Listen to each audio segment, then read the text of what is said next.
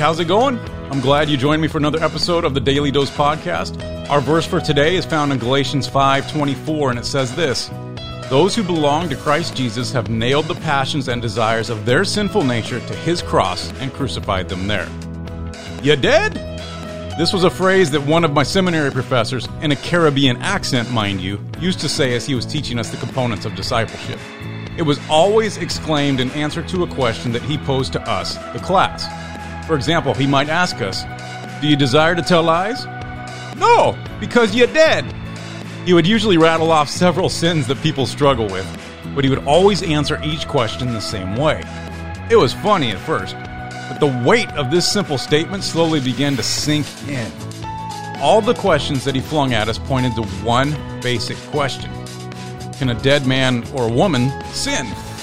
The answer is no, they're dead. They can't do anything but await the resurrection from Jesus Christ. This is where this verse from the Apostle Paul comes in. When we accept Jesus Christ as our personal Savior, we accept his death on the cross in our place. But there's more to it than that. We die with Christ on the cross.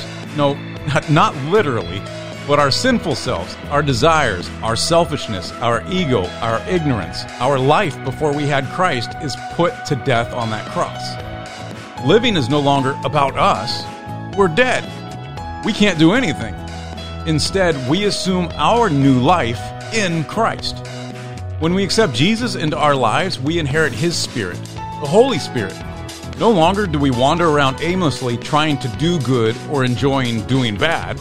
The Holy Spirit simply prompts us always to do what is right. And if we've truly laid down our life for Christ, then we are called to listen for and follow the Spirit's directions. Our desires, our wants, our opinions are nailed to the cross after all. They're no longer a big matter. We're dead. Christ is alive. When we have selfish motives, we must remind ourselves that they are nailed to the cross. When we lust after things and people, we must look to the cross to see that sin is nailed there. When we desire the spotlight, fame, fortune, we must look at the nails that held the light of the world. Only he deserves the spotlight. When we disrespect others, gossip, or spread rumors, we must repent and see the bloodstains on the cross that hold our self and our sins there. In short, no longer should anything be about what we want, because it's all about what Jesus wants.